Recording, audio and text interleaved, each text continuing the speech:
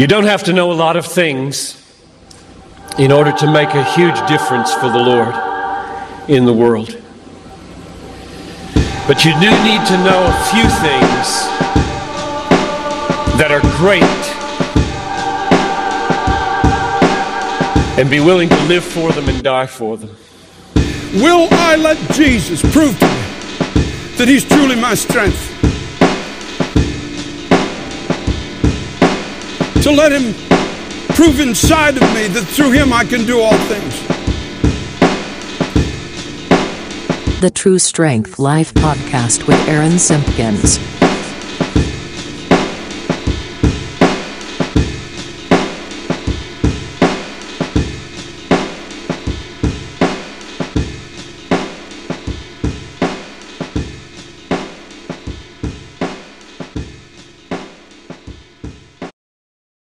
Check out TrueStrengthApparel.com for clothing you'll love with a message you can trust. That's TrueStrengthApparel.com. Yay! Good morning, everybody. Aaron here. So we just finished up the series on Ruth, the audio readings from the Berean Study Bible. And I was thinking of who to do next, and I just flipped the page. And Hannah. The story of Hannah, the mother of the prophet Samuel, seemed like a pretty cool story to do. Pretty cool character. She is a really strong woman of God.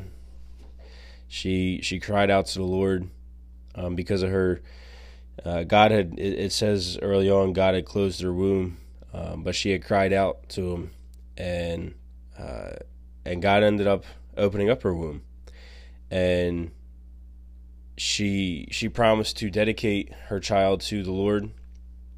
You know, do all the things to raise him up right, dedicate him to the Lord, and promise that she would not only dedicate him to the Lord, but lead him on a life of where he would specifically live a life just for God, for the Lord. Be a strong man of God during those times. And as we see, that all happened. She was a great woman of faith, and the prophet Samuel came from her. And the prophet Samuel is no joke. He takes up a lot of a couple books in Scripture, and he is the guy who appoints King Saul, the first king of Israel, and then basically tells him, God doesn't want you anymore because you've messed up and not done what you're supposed to be doing as king, and you haven't obeyed God. So he says, Saul, you're done, which was definitely not an easy thing to do, tell a king to his face that you're done. But then he goes and appoints David. We all know David. So Prophet Samuel is a big character. So, but the prophet Samuel comes from Hannah, this great woman of God and of faith. And so we're just going to read her story real quick. Her life only in Scripture is only in 2 chapters. So just today and tomorrow will be her. But I feel like she's definitely somebody that is good to read about. So we're going to do that. This is from 1 Samuel 1 and 2. So we're going to read 1 today, and I hope you guys enjoy it. Please like this, comment on it, and share it. Share it so that more people are hearing the podcast, more people are hearing the Scripture as it's being read. Because we're going to just keep going on with doing this throughout the Bible. So. Yeah, I have other content coming your way. I'm still working on, finalizing a few of those things, but there is more content coming. It's not that, the podcast hasn't just turned into an audio Bible, but it is coming. I appreciate you guys. Thank you for tuning in. Thank you for listening. So let's get this going. 1 Samuel, story of Hannah. Berean Study Bible.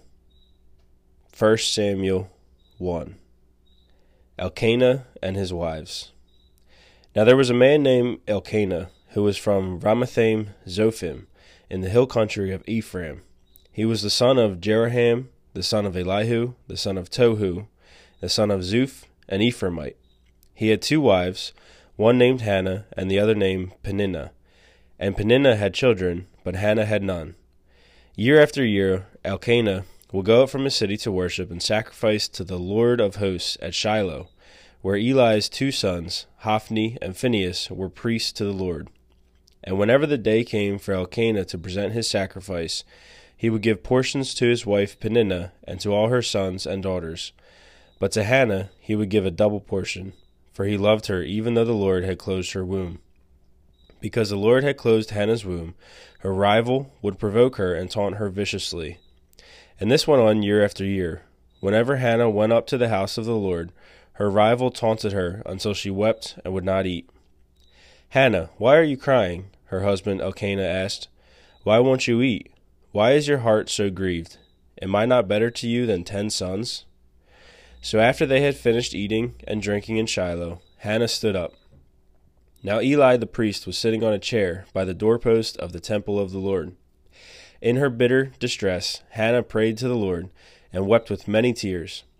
And she made a vow, pleading, "O Lord of hosts, if only you will look upon the affliction of your maidservant and remember me, not forgetting your maidservant, but giving her a son, then I will dedicate him to the Lord all the days of his life, and no razor shall ever come over his head."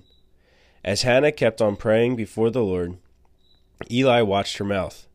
Hannah was praying in her heart, and though her lips were moving, her voice would not be heard. So Eli thought she was drunk, and said to her, "How long will you be drunk? Put away your wine." "No, my lord," Hannah replied, "I am a woman oppressed in spirit. I have not had any wine or strong drink, but I have poured out my soul before the Lord. Do not take your servant for a wicked woman, for all this time I have been praying out of the depth of my anguish and grief." "Go in peace," Eli replied, "and may the God of Israel grant the petition you have asked of him." "May your maidservant find favor with you," said Hannah. Then she went on her way, and she began eating again, and her face was no longer downcast. The next morning Elkanah and Hannah got up early to bow and worship before the Lord, and then returned home to Ramah. And Elkanah had relations with his wife Hannah, and the Lord remembered her. So in the course of time Hannah conceived and gave birth to a son. She named him Samuel, saying, "Because I have asked for him from the Lord." Then Elkanah and all his house went up to make the annual sacrifice to the Lord and to fulfill his vow, but Hannah did not go. After the boy is weaned, she said to her husband, "I will take him to appear before the Lord and to stay there permanently." "Do what you think is best," her husband Elkanah replied, "and stay here until you have weaned him. Only may the Lord confirm his word." So Hannah stayed and nursed her son until she had weaned him. Once she had weaned him, Hannah took the boy with her, along with a 3-year-old bull, an ephah of flour, and a skin of wine. Though the boy was still young, she brought him to the house of the Lord at Shiloh. And when they had slaughtered the bull, they brought the boy to Eli. "Please, my lord," said Hannah, "as surely as you live, my lord, I am the woman who stood here beside you, praying to the Lord. I prayed for this boy, and since the Lord has granted me what I had asked of him, I now dedicate the boy to the Lord. For as long as he lives, he is dedicated to the Lord." So they worshipped the Lord there.